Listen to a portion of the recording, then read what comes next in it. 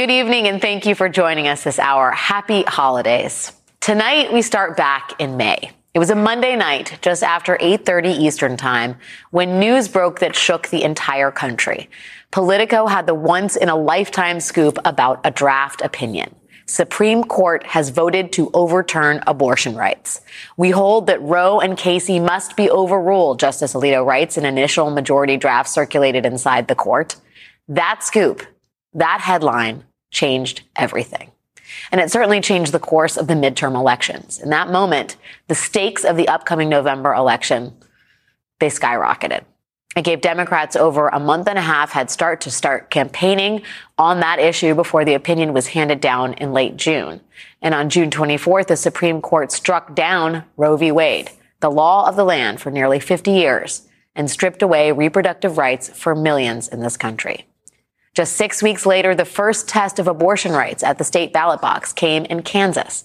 Voters in Kansas headed to the polls in early August to vote on a constitutional amendment that would strip away abortion rights from the state constitution.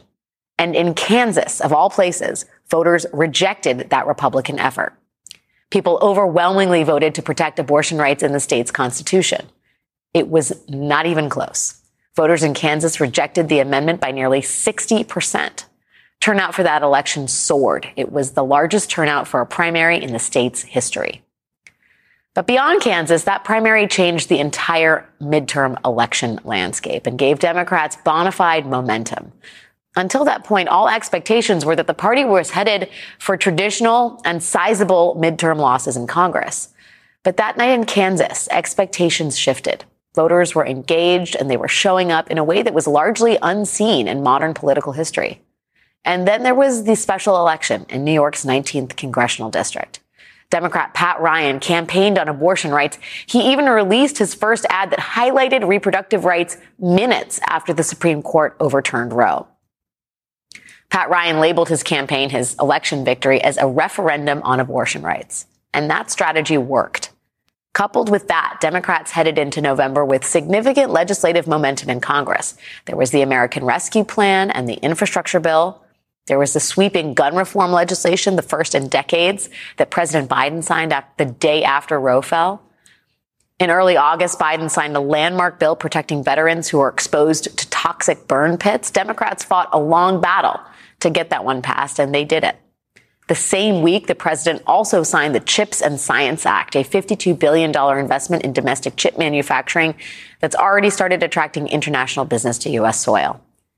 And then there was the Inflation Reduction Act, President Biden's massive and signature bill that invested hundreds of billions in climate change and health care, fighting inflation and setting a corporate minimum tax rate. That bill that Democrats passed into law is the largest investment in combating climate change ever. So it was against that backdrop that Democrats headed into the midterm elections. And yet, in the closing weeks of that race, questions about the economy and inflation and crime seemed to cloud the midterm landscape for Democrats. Despite the utter insanity of the Republican field with candidates like Kari Lake and Don Bolduc and Doug Mastriano, the polls got really uncomfortably tight. There was finger pointing and questioning about the Democrat strategy and whether the party had focused on the wrong issues. Expectations once again reverted back to historical patterns and then got worse. But as it turns out, the message had been the right one. The candidates had been the right ones. Against precedent, the Democrats did a lot better than expected. They outperformed all predictions. This great so-called red wave never materialized. And instead, Republicans squeaked out a 9-seat majority in the House. And the Democrats not only held on to the Senate, but they gained a seat with Raphael Warnock's victory in the Georgia runoff. At the state level, Democrats just knocked it out of the park. They flipped 4 state legislative chambers, both chambers in Michigan, the legislature in Minnesota, and the Pennsylvania House. They reelected Michigan Democratic Governor Gretchen Whitmer, giving Democrats control of all 3 bodies in that key swing state. It's the first time the party has had full governing control in Michigan in nearly 40 years. Democrats fended off Republicans from having a supermajority in Wisconsin and in Kansas by defying the odds and maintaining control of the governorship in both states. So, as we head into 2023 and the start of a new Congress, where do we go from here? What can we expect from this new Congress where Democrats will no longer be in control of the House and Republicans are eager to exert their power whenever and wherever possible? What can even get done with a divided Congress? Joining us now is former Missouri Democratic Senator Claire McCaskill and Mark Leibovich, staff writer at The Atlantic and author of Thank You for Your Servitude, Donald Trump's Washington and the Price of Submission. Claire, Mark, it is great to close out the year with you.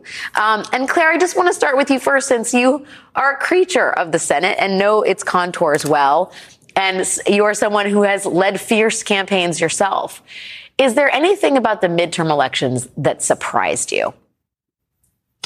Well, listen, I get it that Dobbs was an earthquake politically. I also understand that democracy was very important. But at the end of the day, Alex, this is about candidate quality. It really is. If you look in Pennsylvania, Dr. Oz, if you look in many states where we won, look at Georgia, for example. When extreme candidates were nominated by the Republican Party, when Trump election deniers were nominated, what most of these states did is they said, we're not going to go down that road. That is not what we're looking for in our elected representatives. So as we look towards the next election, and believe me, a lot of people in the Senate are already doing that. I know it feels like we just got 51. 24 is brutal for us, brutal. We have Montana. We have West Virginia. We have Ohio. We have Pennsylvania. We have Wisconsin, where Ron Johnson just got reelected. We can talk about victories in Wisconsin, but Ron Johnson is a terrible senator, and he just got reelected. And then Arizona, where it was a squeaker, and Nevada, which was also a squeaker. Those states are all up in 2024. So now it's going to be about supporting incumbents and finding the right candidates if there are any open seats, which it doesn't look like there's going to be. Mark, should Democrats be dismayed at that assessment, right? Like, because obviously, there was a coordinated message. Right. There were legislative victories. But I mean, there is the reality that Republicans ran bonkers candidates. I mean, Herschel Walker was a bonkers candidate. So was Mehmet Oz. So was Doug Mastriano. So was Don Bolduc. Like, one would think that Republicans won't do that again. So then what should Democrats take away from their victories in the last election? I mean, there is a very clear, glass half empty view of this, which is that Herschel Walker, Kari Lake, Adam Laxalt came extremely close. Mm-hmm. I mean, despite all of Herschel Walker's Herschel Walkerness and Kari Lake's Kari Lakeness, this close. It could have gone the other way very easily. And Claire is right. I mean, the map is absolutely brutal. This was actually supposed to be a very favorable Democratic map. They won one seat. Look, on a whole, it was a really good cycle. It was a surprisingly good cycle for Democrats. But no, I mean, this is not a one race. And I don't know if the problem is I don't think Republicans know how to learn a lesson here. I mean, this is not a rational party right now because Donald Trump is still ostensibly driving it. And if he falls in love with candidate X in Montana and decides to go all in with him or her, that's potentially great news for John Tester or whoever, the vulnerable Democrat is. Do you, Claire, think that Trump will hold that sway over the nominating process in terms of the Senate in 2024? His record is so abysmal from 2022, and yet it's, he's done plenty of things to cause departures from in terms of his loyalists, and yet we always have to end every sentence with, and yet he still is the centrifugal force inside the GOP. I'm asking you to look into a crystal ball, but at this moment, do you think he still has the power, the king-making power that he did in the last election? Well, he had a brutal cycle, and the last few weeks have not been kind to him. But I see what's going on in the media right now, and a narrative about how Trump is losing his grip and how DeSantis is rising and Trump is going to be history in the rearview mirror any minute. And it kind of reminds me of all the polls that said the Democrats were going to have a brutal election in November, and it was going to be this big red wave. I think we have to wait and see. I think right now DeSantis is an unknown to most of America. I think Republicans are being fed his name by a lot of people who don't want Trump. But DeSantis has problems, too. I mean, it's not like he's not wacky. mean, he's banning books and, arresting people on bogus charges who tried to vote that have fallen apart. I mean, all kinds of things he's done that will become front and center. He's an extreme guy. Joe Biden is not an extreme guy. Joe Biden is a middle of the road guy who won because he was middle of the road. So if they nominate either Trump or DeSantis, I still think the Democrats are in a commanding position if they stick to their knitting and the kitchen table stuff. Healthcare, doing something about prescription drugs, continuing to bang away on the infrastructure victories and working on gun safety and the things they've gotten done. I think they're, and it all presidential politics is going to come into play here, because when you have a president at the top of the ticket, every election is nationalized. Yeah, Mark, you've reported on Ron DeSantis and his likability, which is actually a real factor when it comes to electing a president. But there's also his legislative record, and we've covered it a lot on the show, whether it's the Stop Woke Act, the Don't Say Gay bill, or his fraudulent election police. He's done a lot of stuff that may play well in Florida, which is a strange laboratory. It's a state unlike any other. But could that become a political liability the more a light is shown on it on the national stage? Oh, no, there's no question about this. I mean, I think if you look at pretty much all of the consequential attention-getting stuff that he has done, it hasn't worn particularly well. I mean, he got all this attention over the summer when he sent the refugees from Latin America to Martha's Vineyard, New York, wherever, he did that. I mean, this is taxpayer money. I mean, when you sort of look, when that thing sort of unfolded, it was not a good look for Ron DeSantis. I can't imagine Florida's taxpayers, beyond the initial spasm of, look, we've owned the liberals here, could be happy about this once these things play out. So there is this pattern, I mean, very Trump-like in some ways, which is that, you get this spasm of attention, and then once it unfolds, it becomes a bit of an embarrassment. Yeah, his strategy seems to be so deeply rooted in owning the libs with literally nothing else as a goal. I mean, just shuttle asylum seekers to points north with no resources when they get there, to own the libs on immigration, prevent them from saying things about racism and systemic injustice, to own the libs and censor their language. I mean, this is the stuff that may play well among a very specific slice of an engaged GOP voter. But when it comes to, the kind of person that someone wants to sit down and have a beer with, it's hard to imagine the meanness and the cruelty that it so animates these policies plays well with the national voter. Right. No, also, I mean, in his haste to sort of stroke the erogenous zones of Tucker Carlson or whoever. Did you really have to say that? Sorry, I withdraw that. This is, if we want to edit this. It's a family show. Is it? Okay. So anyway, no, he did. But look, I mean, he went full anti-vaxxer here at the end of the year, right? I mean, he wants to investigate people who are studying vaccines at the CDC. I mean, that's not where the country is. I mean, it might be where his rarefied little conservative bubble in Florida or conservative media is, but it's not where the country is. So, stay tuned. Claire, what should President Biden be thinking about as in the closing hours of 2022 as we head towards a divided Congress and Trump, who's officially running, DeSantis, who's waiting in the wings, and a presidential election that officially it starts sometime next year? Well, I think he's got a big decision to make. I don't think that he has made a final decision. So first and foremost, he's got to figure out if he wants to run again. And if he does, then he has to start looking at his record and building a narrative about why the country should trust him to navigate another 4 years. That's always a tall order. It's not easy to get elected to a second term. I don't care who you are. So he's got that in front of him. And then also he's going to have to manage, crazy town over in the House of Representatives. He's going to have to figure out if there's anything that McCarthy can get across the finish line that would be palatable to Americans. And it's going to be tough because right now, McCarthy's on bended knee to crazy town, Marjorie Taylor Greene and all of the others that are really the ones that can make him speaker, and he can't be speaker without him. So you think Boehner had trouble with the Freedom Caucus. You think that Paul Ryan had trouble with the right wing. You haven't seen anything until you see what's going to happen in the House of Representatives with McCarthy and this very slim majority and everyone pushing and pulling to try to be more extreme than the next. This just seems like one of those situations where everybody needs to buckle up and brace for impact. because next year's going to be a doozy in the lower chamber. Mark Leibovich, staff writer at The Atlantic, and former Missouri Democratic Senator Claire McCaskill, the greats. Thank you guys both for your time in closing out the year with me.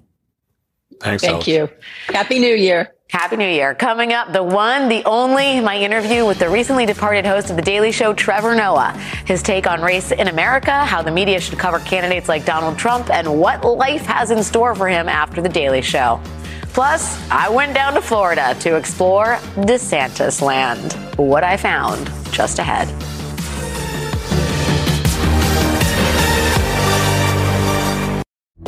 There comes a point when the right to vote requires a fight to vote. MSNBC Films presents Battleground Georgia, a story that explores the ugly history of voter suppression and how Georgia is leading the charge against it. Something has to change. The old South is being replaced by the new South. Battleground Georgia, part of the Turning Point documentary series from executive producer Trevor Noah. Sunday at 9 p.m. Eastern on MSNBC. Hey everyone, it's Chris Hayes. This week on my podcast, Why Is This Happening? We're back with another installment of our special series with Pod 2024, The Stakes. I'm talking to experts about both Joe Biden and Donald Trump's records on specific policy areas during their time as president. This week, a biggie. AbortionEveryday.com founder Jess Valenti on the stakes of reproductive rights. Conservatives, Republicans would like us to believe that this is something that voters are sort of super polarized on, that we're evenly split down the middle. And that's just not true. Voters want abortion to be legal, even in red states, even in purple states. That's why we're seeing attacks on democracy. That's this week on Why Is This Happening? Search for Why Is This Happening wherever you're listening right now and follow. On December 8th, Trevor Noah signed off from The Daily Show for the very last time, ending his epic 7-year run with the show. And just before he left, I had the great pleasure of sitting down with him for a wide-ranging interview. We spoke about the politics of race in America and the extreme polarization in our politics. Take a listen. Joining us now is Trevor Noah, host of The Daily Show. Trevor is also the executive producer of the new 10-part documentary series, The Turning Point. Welcome, my friend. Thank you so much for having me. It is a pleasure and exciting. honor. Oh, it's more exciting for me, I guarantee, than you with your star-studded history. I don't think that's true. You were sitting there through that long wind-up, and I felt like it was really important to contextualize what is happening in this midterm election cycle amid the sort of, hectic, frenetic pace of campaigns. There's something that is at the core of a lot of the campaigning that we're seeing. And as someone who sort of covers this, albeit from a distance, I wonder if any of the dog whistles or the explicitly racist language or just the otherization of people of color, whether any of that surprises you at this point. When I look at the build-up towards an election, especially in America at a time when people are struggling to make ends meet, when people are struggling to pay for their groceries, when people are wondering whether their next paycheck will still be enough to live the life that they've been living, it always triggers an idea or a moment in time or a feeling that I'll have whenever an election comes up. The same thing will happen in South Africa, is you are able to get people to think the worst of others when they themselves are in the worst position. It's, I used to think that in life we could just change people and make them better or make them more inclusive or, but I've come to realize it's an unfortunate byproduct. As soon as people start thinking that they do not have, somebody can point at somebody else and say, that's why you do not have. And I think we're going to see that a lot more now. And unfortunately, if politicians do not understand that the cause, is more important than the symptom, we're going to be chasing a symptom forever. You can try and change people's opinions on other people's race, on other people from other country, with immigrants. You can try and do that forever. But really what we've seen is time and time again, when people are struggling, they are most susceptible to ideas that will otherize other human beings. But some of these people are struggling, but some of them aren't, right? I mean, some of these people But they've been told they are. Right. Maybe that's what it is. Yeah, it's the narrative of grievance that is intoxicating. Oh, definitely. The irony, in fact, in life, I've realized in America, is that the same image can have a completely different connotation depending on how people want that image to be used. Yeah. So, for instance, you'll see people being arrested, and there'll be some politicians who say, see, things are getting better and crime is going down. Look, everything's getting better. These people are being arrested. And they could use that same image to say, well, look how many criminals are out there. But it's the same image. It's just how you tell the story completely changes depending on what you're trying to do. Well, I mean, it feels like we have lost the common narrative too, right? I think we're moving to a place where politics is now becoming the new religion of America. Mm-hmm. You know, it's becoming the defining factor. When people meet you, that's the first thing they say now. Oh, you're a Democrat or you're a Republican. This is how I vote. I don't know if you remember, there was a time when people didn't talk about that. They say your vote is your secret. Mm-hmm. Well, I don't want to talk about that. Let's talk about that at the table. We don't talk about voting. People just voted and then they lived their lives. But now people live to talk about how they voted. And I think what it's created is a world where that supersedes everything. Do you think that's a bad thing or a good thing? Because, I mean, I think it's terrible. You think it's terrible, but at the same time, terrifying. How can the political landscape is so divided? Yes. The set of values inherent in each party is so extraordinarily different that it seems almost irreconcilable to ask someone to forget that those are someone else's values. Do you know what I'm saying? Yeah, but sometimes making heads or tails of the American system requires you to start at one point. Have you ever tried to untangle a bunch of cords in your drawer? Yes. Like trying to find one charger? Yes. And you think you found it, and then it takes you to this charger and you go to that charger. That's what it feels like sometimes looking at America and what's happening in the country. Because you see it reflected in other parts of the world, but America's system is unique in the conversations that people have and why they have them. And like what you're saying about the polarization is it's just going to become worse because we don't live in the same world anymore. Yeah. We would all meet in one place, whether it was for the news, where people watching, whether it was Walter Cronkite or whoever it was, people would watch the same news and then argue about it. Mm-hmm. If you were watching even TV shows, the other day, when you saw that Angela Lansbury passed away, and I thought, man, I Murder, She Wrote every single episode with my mom in South Africa. That was a family thing. Mm-hmm. How many shows do we have like that? And not the shows, but how many moments? Everybody's watching their own TV. Yeah. Kids are in a different world to their parents. Parents are in a different world to their parents. And so you have this unshared reality that we're all existing in. Everyone's sitting on a train in the subway. Mm-hmm. Nobody is reading or experiencing the same thing, other than maybe the dancers, but that's about it. But I think what that's done is it's created a hyper-individualistic society where we don't realize that we are not living in the same world. And you can't There's no bridging it. There's no bridging it. If you don't agree on the same world. When you were growing up in South Africa, apart from watching Murder, She Wrote, did you think that America had the whole racism thing figured out more than South Africa did? Oh, that's an interesting question. I think I had a characterized version of what America was. So I was watching Family Matters, I was watching Different Strokes. It just was great. Beverly Hills Cop. All of these movies gave me an idea of what America was. And I don't think it was too far from what America was trying to be, funny enough. Again, because everybody was coming together and watching the same thing. Maybe there was some sorts of world that people aspired to, even if they couldn't achieve it. But what I learned when I moved to America is what makes it different to South Africa is we are very blatant about what was happening. And I always say, as crazy as it is to say out loud, I think the one benefit of the apartheid government's extreme hubris in what they were doing was that you didn't have to uncover it. Right. They said, it's explicit. We consider people of color, black people, Indian people, colored people, whoever they may be, we consider them inferior. And that is why we treat them this way. Mm-hmm. But in America, over time, and we know the history of it, but over time, politicians realized that wasn't suitable, that wasn't acceptable in public. And so they learned how to code the language. They learned how to change it so that people didn't hear the word black, people didn't hear the word Hispanic or Mexican people, but they thought it, they felt it. And that has become more powerful. Because now instead of just fighting racism, you have to spend half your time trying to prove it exists. Right. Well, it also makes the people who are racist feel better, right? Because they don't have to be explicitly racist. They can just say... I would even say some of them don't feel that they're racist. I think that's true. I think some people go, I didn't even think about race. Coming up, my trip to Florida to take a look at the lab Governor Ron DeSantis is creating and what he's been experimenting with on race, gender, and education. But first, more from my in-depth interview with Trevor Noah on his future plans. That's next. We'll be right back.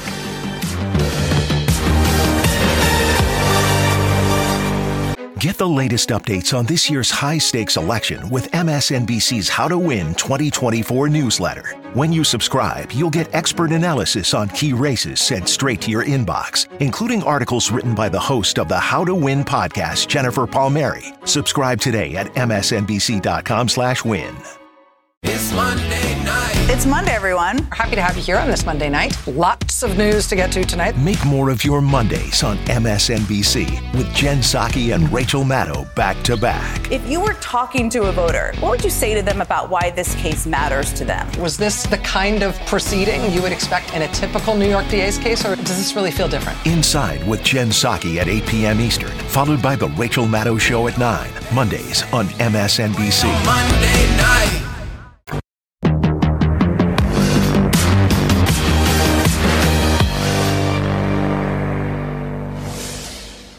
A few months ago, I had the wonderful opportunity of speaking to someone who knows the media inside and out. Trevor Noah, who recently signed off as the host of The Daily Show after an epic 7-year run. He sat down with me to talk about how the media has covered everything from Donald Trump to extremist Republicans. Those two are kind of similar. We also spoke about his decision to leave The Daily Show and his plans for the future. Take a look. I've really been lucky to embark on, multiple journeys. I've had the pleasure of executive producing this docuseries, working with fantastic producers and directors, filmmakers.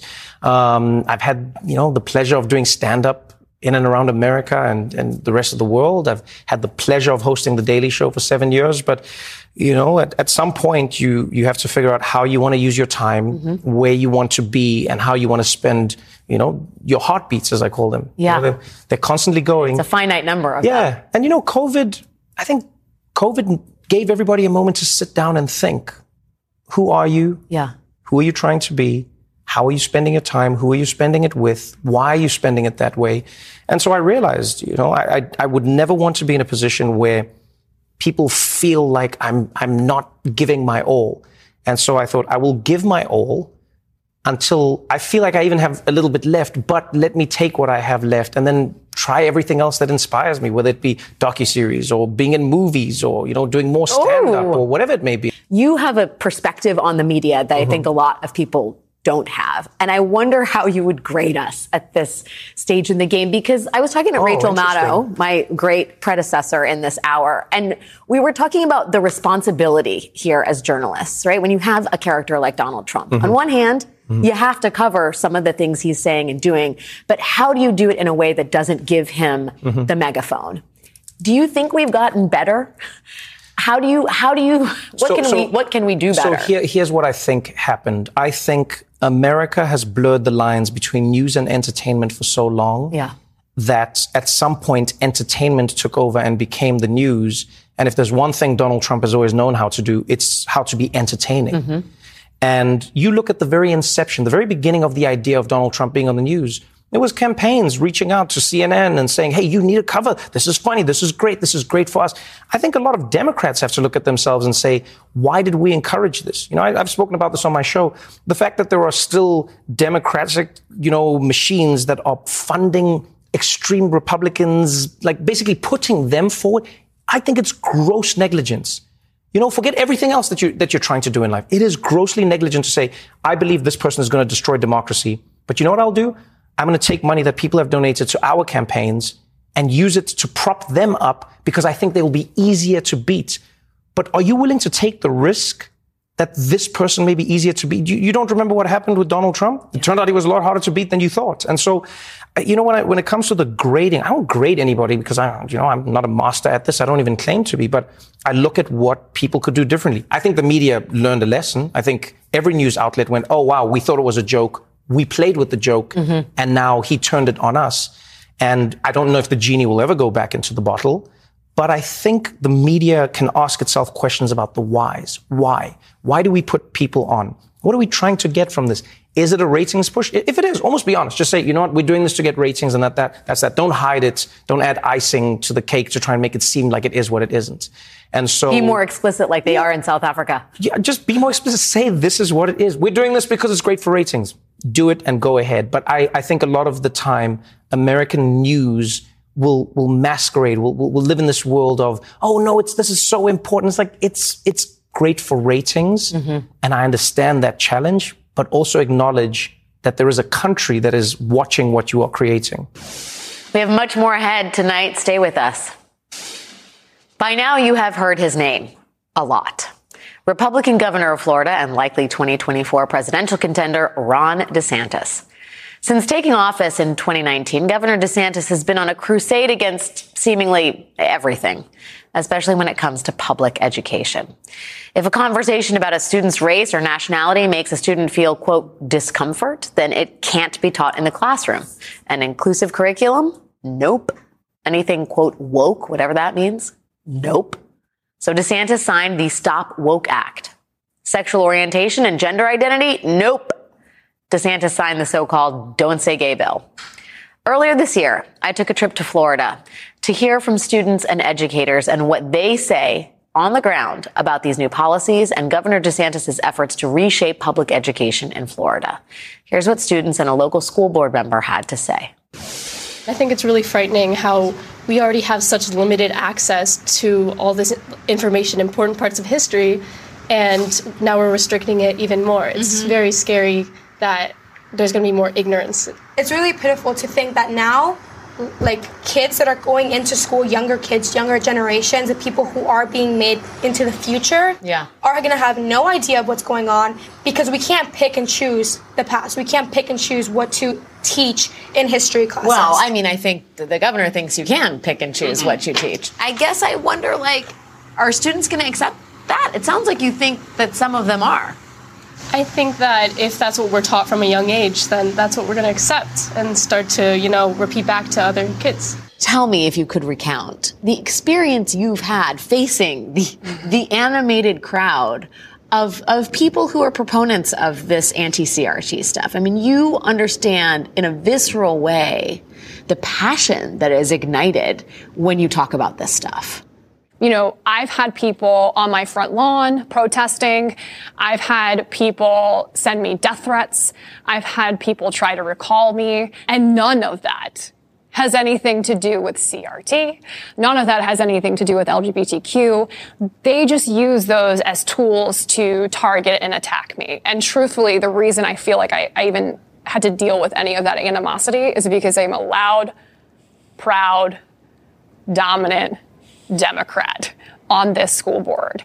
I mean, I guess so. What you're saying is this is basically for a political movement that is much more 100%. About Republican power than actually some deep-seated emotional belief about correcting some wrongs in schools. And I guess I wonder, on the other side of the coin, do you feel like you are equipped with the tools to counter what has been a pretty successful multi-pronged effort to change the whole system of education in the Florida public school system? I hate to be a pessimist, but the reality is we need the voters to get out and vote. If we have these people in office, there's really not a whole lot we can do because they put this into law. Do you hear from teachers who are grappling with the changes that are going to be in place in the classroom this fall? All the time. People asking for answers to how do we implement these laws or these policies? How is this going to affect my classroom and my instruction? And one of the things that's really frightening about these laws that are passed is that the state passed them with no instruction. What do you think people who are concerned about the direction that things are heading in, what should they be focused on in the months and year ahead? I'm just so scared about the future of public education here in Florida, and I'm scared that it will create this movement across the nation. This is a concerted effort to defragment public education, to make it unstable in order to privatize education, right? So we've got over 9,500 instructional vacancies in the state of Florida, and we're starting school tomorrow. The fact that we are making them feel like they can literally be brought to court for teaching actual facts about history or about real families that are in their classroom. At the same exact time, we have a governor that's taking over what power the school boards have, putting in place essentially school board candidates that he chooses to be on the school board. I mean, it's scary. I also had the opportunity to speak to a Florida high school teacher who blew the whistle on state-sponsored training to provide it to teachers and decided to speak out about what exactly was being instructed. Here's what she told me about how the state trains its teachers about slavery. Take a listen. The only thing I can find in this slide in this entire presentation about enslaved people, it's one slide, and it says less than 4% of slavery in the Western Hemisphere was in colonial America. The number of enslaved people increased in America through birth. What is happening here in this slide? Yeah.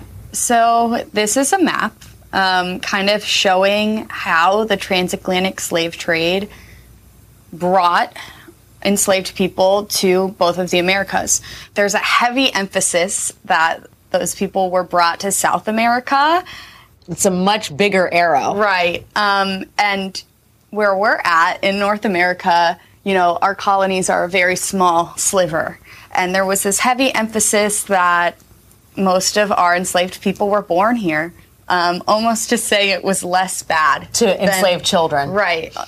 Right. For generations. To say they were born here, we didn't steal them and bring them on a boat, is kind of what it felt like. Sort of making a difference between slaves born in the United States and those born in Africa, and suggesting somehow that slave life, that our moral debt is less because they were born into slavery as opposed to snatched from their homes. Yes, that's definitely how I felt they were portraying this information. And also that less than 4% of slavery in the Western Hemisphere was in colonial America. Is that to minimize the number of slaves that were here, which still numbered in the millions? I believe so. This year, I also traveled to Wisconsin to talk to a local elections official there about the threats he and his staff had been facing in the run-up to the midterms. Dane County, which includes Madison, is one of the 2 counties in Wisconsin where Donald Trump demanded a recount in 2020. To give you a sense of the key role that Dane County played in the last presidential election, the official I spoke to recently received a subpoena from the Justice Department's special counsel investigating January 6th and Donald Trump's efforts to subvert that election. The subpoena asks for any and all communications with Trump and his campaign through Inauguration Day 2021. Here's what Dane County Clerk Scott McDonald told me about threats to his office. When did you start doing this job? 10 years ago. And like, what was it like 10 years ago, this job? Oh, it was great. We had the first same-sex marriage license done here. We do marriages out on the front of the steps, and it was fun. But it's become sort of a darker version of that now. I am worried about my staff. I'm worried about the staff across the hall. That's the city clerk's office. Yeah. There isn't adequate security in this building. This building wasn't set up to be secure. It was set up to be open. Yeah. I mean, your own staff was glad that they could just walk right in. I'm like, well, that's kind of the problem.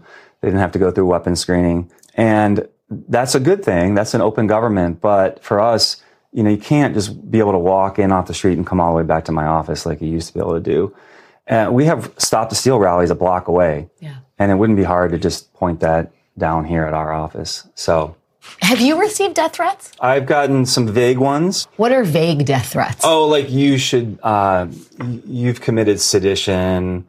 You know, there's a lot of that, but they're just vague enough. They, you know, when you talk to the police, they're always like, it almost feels like a game of Clue. Like they have to have an iron pipe in the billiards room or something, and they have to tell you the time they're going to attack you for them to listen to it. But that's been a problem for clerks around the country. But they're just vague enough that nothing happens with them. Do you worry about your safety? Do you worry about the safety of your colleagues? It's more like Russian roulette, because it seems like something has to happen that ties to this place. Because I remember one time the president tweeted about my office, but he didn't say anything negative, and it felt like a click in a chamber, like it just missed. Nothing happened. I just have to stop and note that, like, this is the county clerk's office, and you have plexiglass and panic buttons. Like, what has happened to American democracy? Yeah, it's not a good sign. These are people who are involved in the running of government and elections. Like, this requires a totally different set of skills to manage an incredibly stressful situation, but then also resolve it. Like, That's a lot to ask of a clerk. What is the general emotional, like, tenor of people who come here and are really angry? Like, I would assume they're all, like, kind of... Yeah, to this office we haven't gotten much of that. It was at the recount, it was really on full display. Yeah. They were closed arms, red-faced, yelling, not listening. How responsive has law enforcement been to your concerns about threats that you may be facing? Well, they've been helpful. I think part of the problem, though, is that they deal with people getting threatened all day long. Yeah. So when they hear, I got a threat on email that from a Proton email that you can't trace, it's hard for them to do a lot about it. And for them, it's kind of common. But, what I try to explain to them is, but it's meant to destabilize our democracy. Because if people leave who know what they're doing, who are they replaced by? Right. And then what happens? They make mistakes, and it just continues to fuel the cycle of, we have a scandal. See, it's all messed up, or it's fraud. And that serves, again, the interest of raising money online or intimidating election officials. We'll be right back. One final note before we say goodnight. Alex Wagner Tonight has officially been on the air for just over 4 months now. It literally does take a village to launch a new show and to put it on night after night. And while you just see me sitting at this table, there is an army of ridiculously smart and talented people, really, truly, working behind the scenes to put this show on the air each and every night. Here are the wonderful people who bring you not only Alex Wagner Tonight, but also The Rachel Maddow Show. Roll 'em!